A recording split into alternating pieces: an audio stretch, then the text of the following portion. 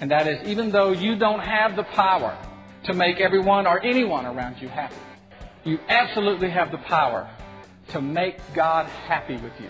Welcome to On the Bright Side with Bobby Bollinger, entrepreneur, business owner, and spiritual life coach. Bobby and his brother Glenn own Alliance Sports Group, a collection of hardware and sport product lines sold in over 40,000 retail stores across America. Bobby is not asking for financial support. However, he does need your feedback. As a spiritual life coach, how can he help you? Questions, comments, prayers? Bobby reads every email and personally responds to most of them. Bobby at onthebrightside.org or join the discussion on Facebook. You can also call 847-312-8197, 847-312-8197.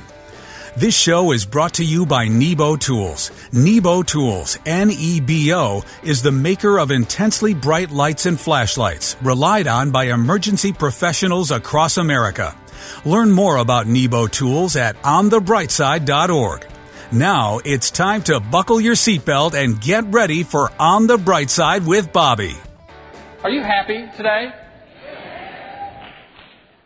That's what my wife asks me each and every morning when I get up. She says, "Are you happy this morning?"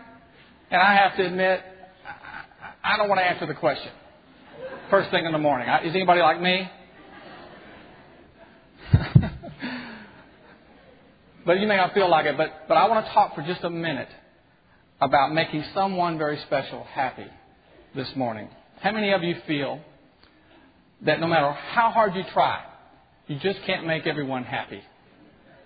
Do you feel like there's always some people, many times our loved ones and our friends, that they make you feel like you're just not meeting their expectations? Well, guess what? That's normal. But I have some great news for you today. And that is, even though you don't have the power to make everyone or anyone around you happy, you absolutely have the power to make God happy with you. And what could possibly be better than that? You see, you were created for God's pleasure and purpose. And the Word shows us how to please Him. And there's at least one great example of a man who made God happy, and a guy named Noah. In fact, if not for God being happy with Noah, we wouldn't even be here today. So what can we learn from Noah?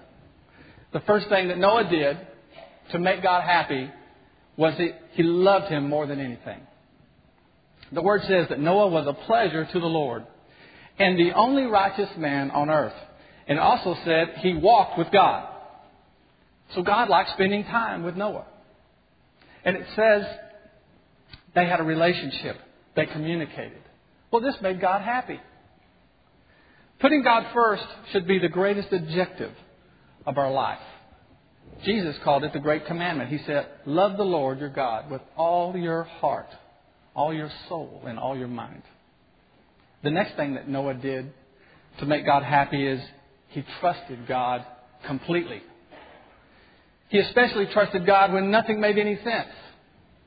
I mean, Lord, you want me to build a boat in the front yard, hundreds of miles from an ocean. I don't even know what rain is. I've never seen it. And just how am I supposed to catch all these animals?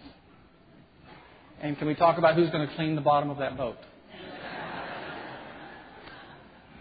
Well, Noah didn't ask any of these questions. He didn't question God. Instead, he did the next thing that made God happy. He obeyed Him. And Noah understood that obedience can't be done halfway. The Word says that Noah did everything exactly as God commanded him. Obedience is really big in God's book. Literally. If you're going to make God happy, obedience is important. Jesus said, "If you love me, you will obey my commandments." And finally, we make God happy when we praise Him all the time. He appreciates our heartfelt gratitude. And when we show it, it makes Him happy. The first thing that Noah did after surviving the flood was to express his thanks to God by offering a burnt sacrifice. And we don't have to do those kinds of sacrifices today. But because of Jesus, we can offer a sacrifice of our praise. So you see, while you will never make everybody happy around you, you can make God happy by putting Him first, by trusting Him, by obeying Him, and by praising Him. And you know what's funny? When we can make God happy with us, we stop trying so hard to make everybody else happy. But we end up doing a better job of it anyway. There's just no better place to be as a Christian than to know that God is happy with you. And you know, there's one more thing we can do that makes God happy. And that's when we use what He's given us to make the most out of our lives. He wants us to live, to work, to prosper, to pursue our purpose with all the enthusiasm that's in us. That makes God happy. And if we'll do that, the lyrics of that old song will start to make some sense to you. The song ends like this. It says, make someone happy. Make just one someone happy. And then you will be happy too. Are you living in excellence? Discover how living in excellence is not striving for perfection, but it's about honoring God with your life, coming right up. On the Bright Side, we'll be right back. Over 900,000 moms per year choose to abort their baby, and 85% of them are single moms. It's hard to choose life when you're feeling alone, but Embrace Grace has a goal to change that. Embrace Grace equips and empowers churches to start support groups around the nation and the world to walk alongside moms with unintended pregnancies. With over 400 support groups in churches around the nation, lives are being saved. Partner financially with Embrace Grace today. For just $25 per month, your gift can help train leaders of a church to find moms that need help. For $100 per month, your gift can help reach and inspire more churches to start a group. And for $250 per month, your gift can launch a group at a church. Together, we can help her be brave and ensure that no single mom walks alone. Go to EmbraceGrace.com for more information on how you can partner with Embrace Grace to save them both. EmbraceGrace.com. And now back to On the Bright Side as Bobby Bollinger shares his unique layman's perspective as viewed through his lifelong journey of faith. You know, people are always sending me funny stuff. I guess they're hoping I'll use some of that material up here, but I get a lot of things about kids. And funny things that kids like to say, so I collected some of them. And so hopefully this will satisfy a lot of people that send me things. So here's a few of them. These are letters to God from kids. Okay, here we go. The first one is from Beverly, age 8. Dear God, I bet it is very hard for you to love everybody in the whole world. There are only 4 people in my family, and I can never do it.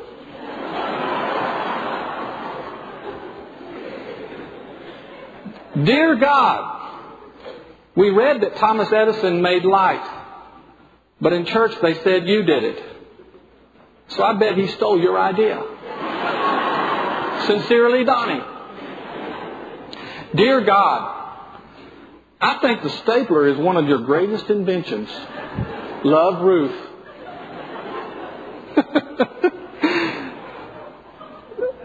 Dear God, please send me a pony. I never asked for anything before. You can look it up. Bruce. Okay, here's the last one. Dear God, instead of letting people die and having to make new ones, why don't you just keep the ones you have now? Sincerely, Janie. Well, kids are great. You know, I love to ask you questions. So here's your question.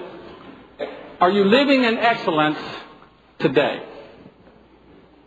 You know, I believe that every now and then we need to be reminded that as Christians, we should strive to live in excellence all the time.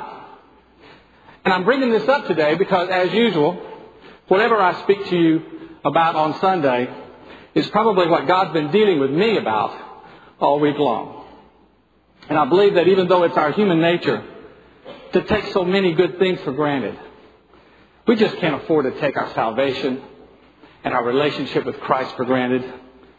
It's the greatest thing that ever happened to us. And we need to demonstrate that in every area of our life.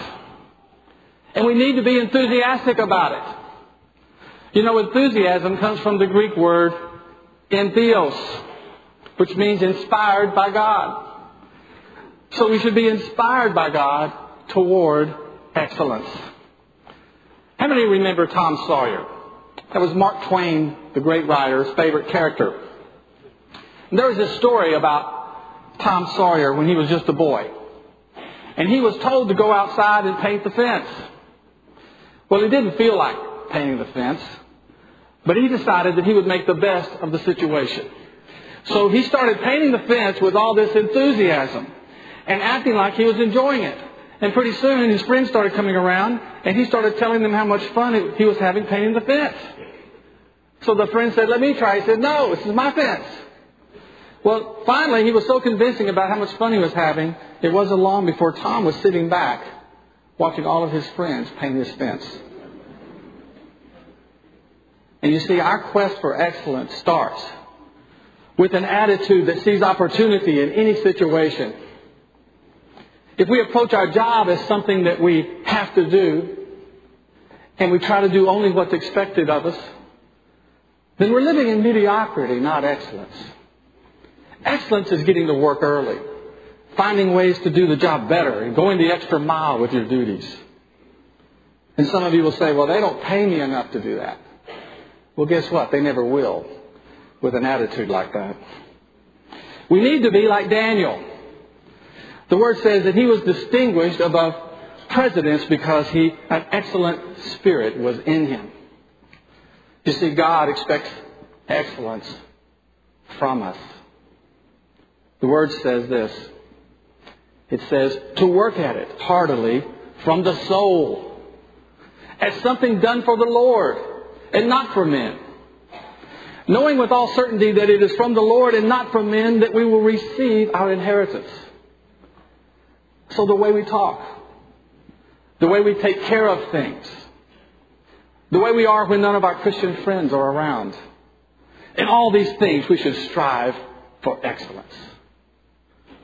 And the reason we should is because we serve a great and excellent God who is exceedingly and abundantly above all we could ever ask or think of. And as Christians, we're called to show His character in everything we do. And listen, God's not expecting you to be perfect. Living in excellence is not striving for perfection, but it's about honoring God with your whole life. A lot of us like to pick and choose which areas we want to live in excellence and which we want to be mediocre. But a true desire for excellence is a desire to please God. And that means pleasing Him in everything that we do. You see, when we live our lives committed to excellence, being consistent, having integrity, being generous, we're making a statement to the world that we're living for something greater, something bigger, something better than anything the world could offer. And by God's grace, we can show them by living in excellence that Christ is our motivation for everything. So we need to live a life of excellence for the Lord. And I hope that you brought that excellent spirit with you today to church.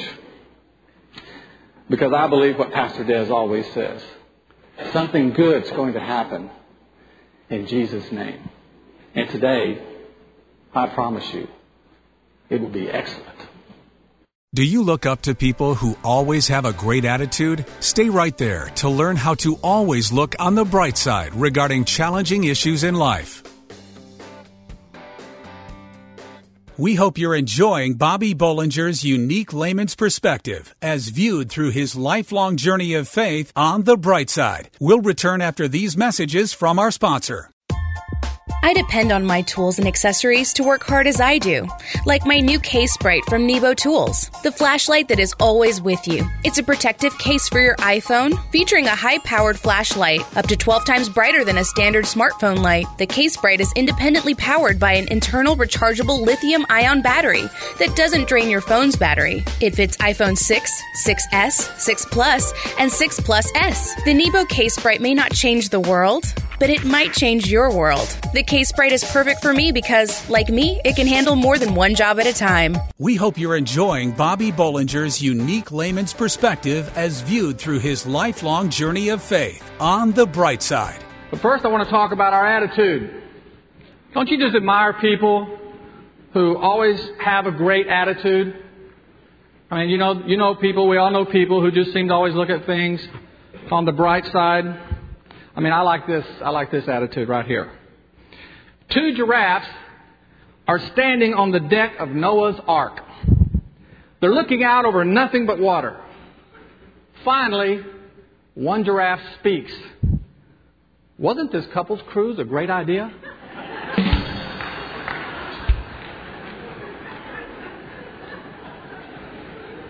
I love that attitude. And that's what I want to talk about, our attitude, but I want to talk about our attitudes with money. Because it's easy to get off track when it comes to money, and when that happens, we sometimes create a money monster that overpowers our life. So what are some of the signs that a money monster is sticking his head up in your life? Well, I'll give you a few. If you're taking unnecessary risk with your money by chasing every get-rich scheme or just gambling period, it's a sign that things could be out of whack. And if you deny yourself basic needs and small luxuries because you're afraid you'll run out of money, well, it's a sign that you may have an unhealthy issue. And if you indulge your every whim with money or credit cards because you've already figured out that you'll never get ahead anyway, it's a sign that you have a wrong perspective on what money is all about. And if you're fantasizing about a new house or a new car, or you're always talking about someone else's new house or new car, then I'm afraid the money monster has already entered the room. And, this is important, if you're making excuses for not paying your tithes, then it's a clear sign that the money monster is taking control of your life. You see, there's just all kinds of unhealthy and destructive ways that this money monster can enter our life. Sometimes we need to be pinched. Someone's got to say, what in the world are you thinking? Today, that somebody's going to be me. Even though, I have to tell you, I've had plenty of dealings with the money monster myself. So what I'm going to tell you today is certainly a reminder to me to keep the money monster out of my own life. You see, as a young man, I didn't have the right perspective on money because I thought it was a completely admirable trait to be pursuing money and success with everything that was in me. And I actually believed that it made up for not fulfilling my responsibilities as things such as a husband or as a father. And as I learned painfully that there's a difference between pursuing a goal and being obsessed with it. You see, obsession is an act of selfishness because everything has to become second to it.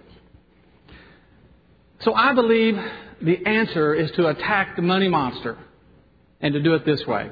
We start by proclaiming this very well-known but powerful word. The Lord is my shepherd. I shall not want. Say that with me. The Lord is my shepherd. I shall not want. Today's version of that could be, the Lord is my banker. I have everything I need. And you say, I can't help it. It seems so natural to want things. Well, it is natural until you put all your trust in the Lord. And then you'll find that you want less of anything but what He has for you. The Word says that when we want things that money can buy too much, that it can become our master. It says no one can serve two masters. You can't serve both God and money. So to serve God, you absolutely have to put money in the right place. We have to be honest with ourselves. And we have to acknowledge that God is more important than our money. More important than the money in the bank. More important than our pursuit of it. And more important than our lack of it. The Apostle Paul said this. He said, I've learned how to be happy whether I have much or little. I've learned the secret of living in every situation. And I think we all have to admit that we let money problems affect our attitudes and our moods. But when we do that, we're letting money be our master. And when we do that, we're letting the money monster, take control. Paul was trying to teach us something. He was trying to say that money issues are a fact of life. And it's a test that we all have to pass. You know, when we have the right perspective on money, we want to be obedient with our tithing. Because we know it belongs to God, whether we think we have enough left over for us or not. And we want to give it to Him. And when we do, we immediately enjoy the benefit of some very powerful promises. One of them is, by being obedient, you're blessed. You're favored by God. And the Word says He will rebuke the devourer on our behalf. That means He'll squash the money monster for you. Another promise is one that I tell you all the time. According to Malachi, our obedience opens the floodgates of heaven to blessings so great we can't even handle it. Did you know that if you took the first 4 books of the New Testament, the Gospels of Matthew, Mark, Luke, and John, that 1 out of every 10 verses deals with money? And did you know that there are 500 verses in the Bible on prayer? There's less than 500 verses in the Bible on faith. But there's over 2,000 verses on money and possessions in the Bible. You see, God knows this is important. And you see, our attitude about money is critical if we're going to live an overcoming Christian life. So, I need to ask you today, is there a money monster working his way into your life? And if he's getting the best of you, he's just got to go. You may have heard of John Wesley, the famous English evangelist in the 1700s. He was so determined to make the point that everything he had belonged to God that he said this. He said, when I die, if I leave behind me just $10, you and all mankind may bear witness against me that I have died a thief and a robber. When we put God first and we just simply trust Him, the money monster dies. And that's when we'll find ourselves in a place where amazing things will happen. In Jesus' name. Can you say amen to this morning?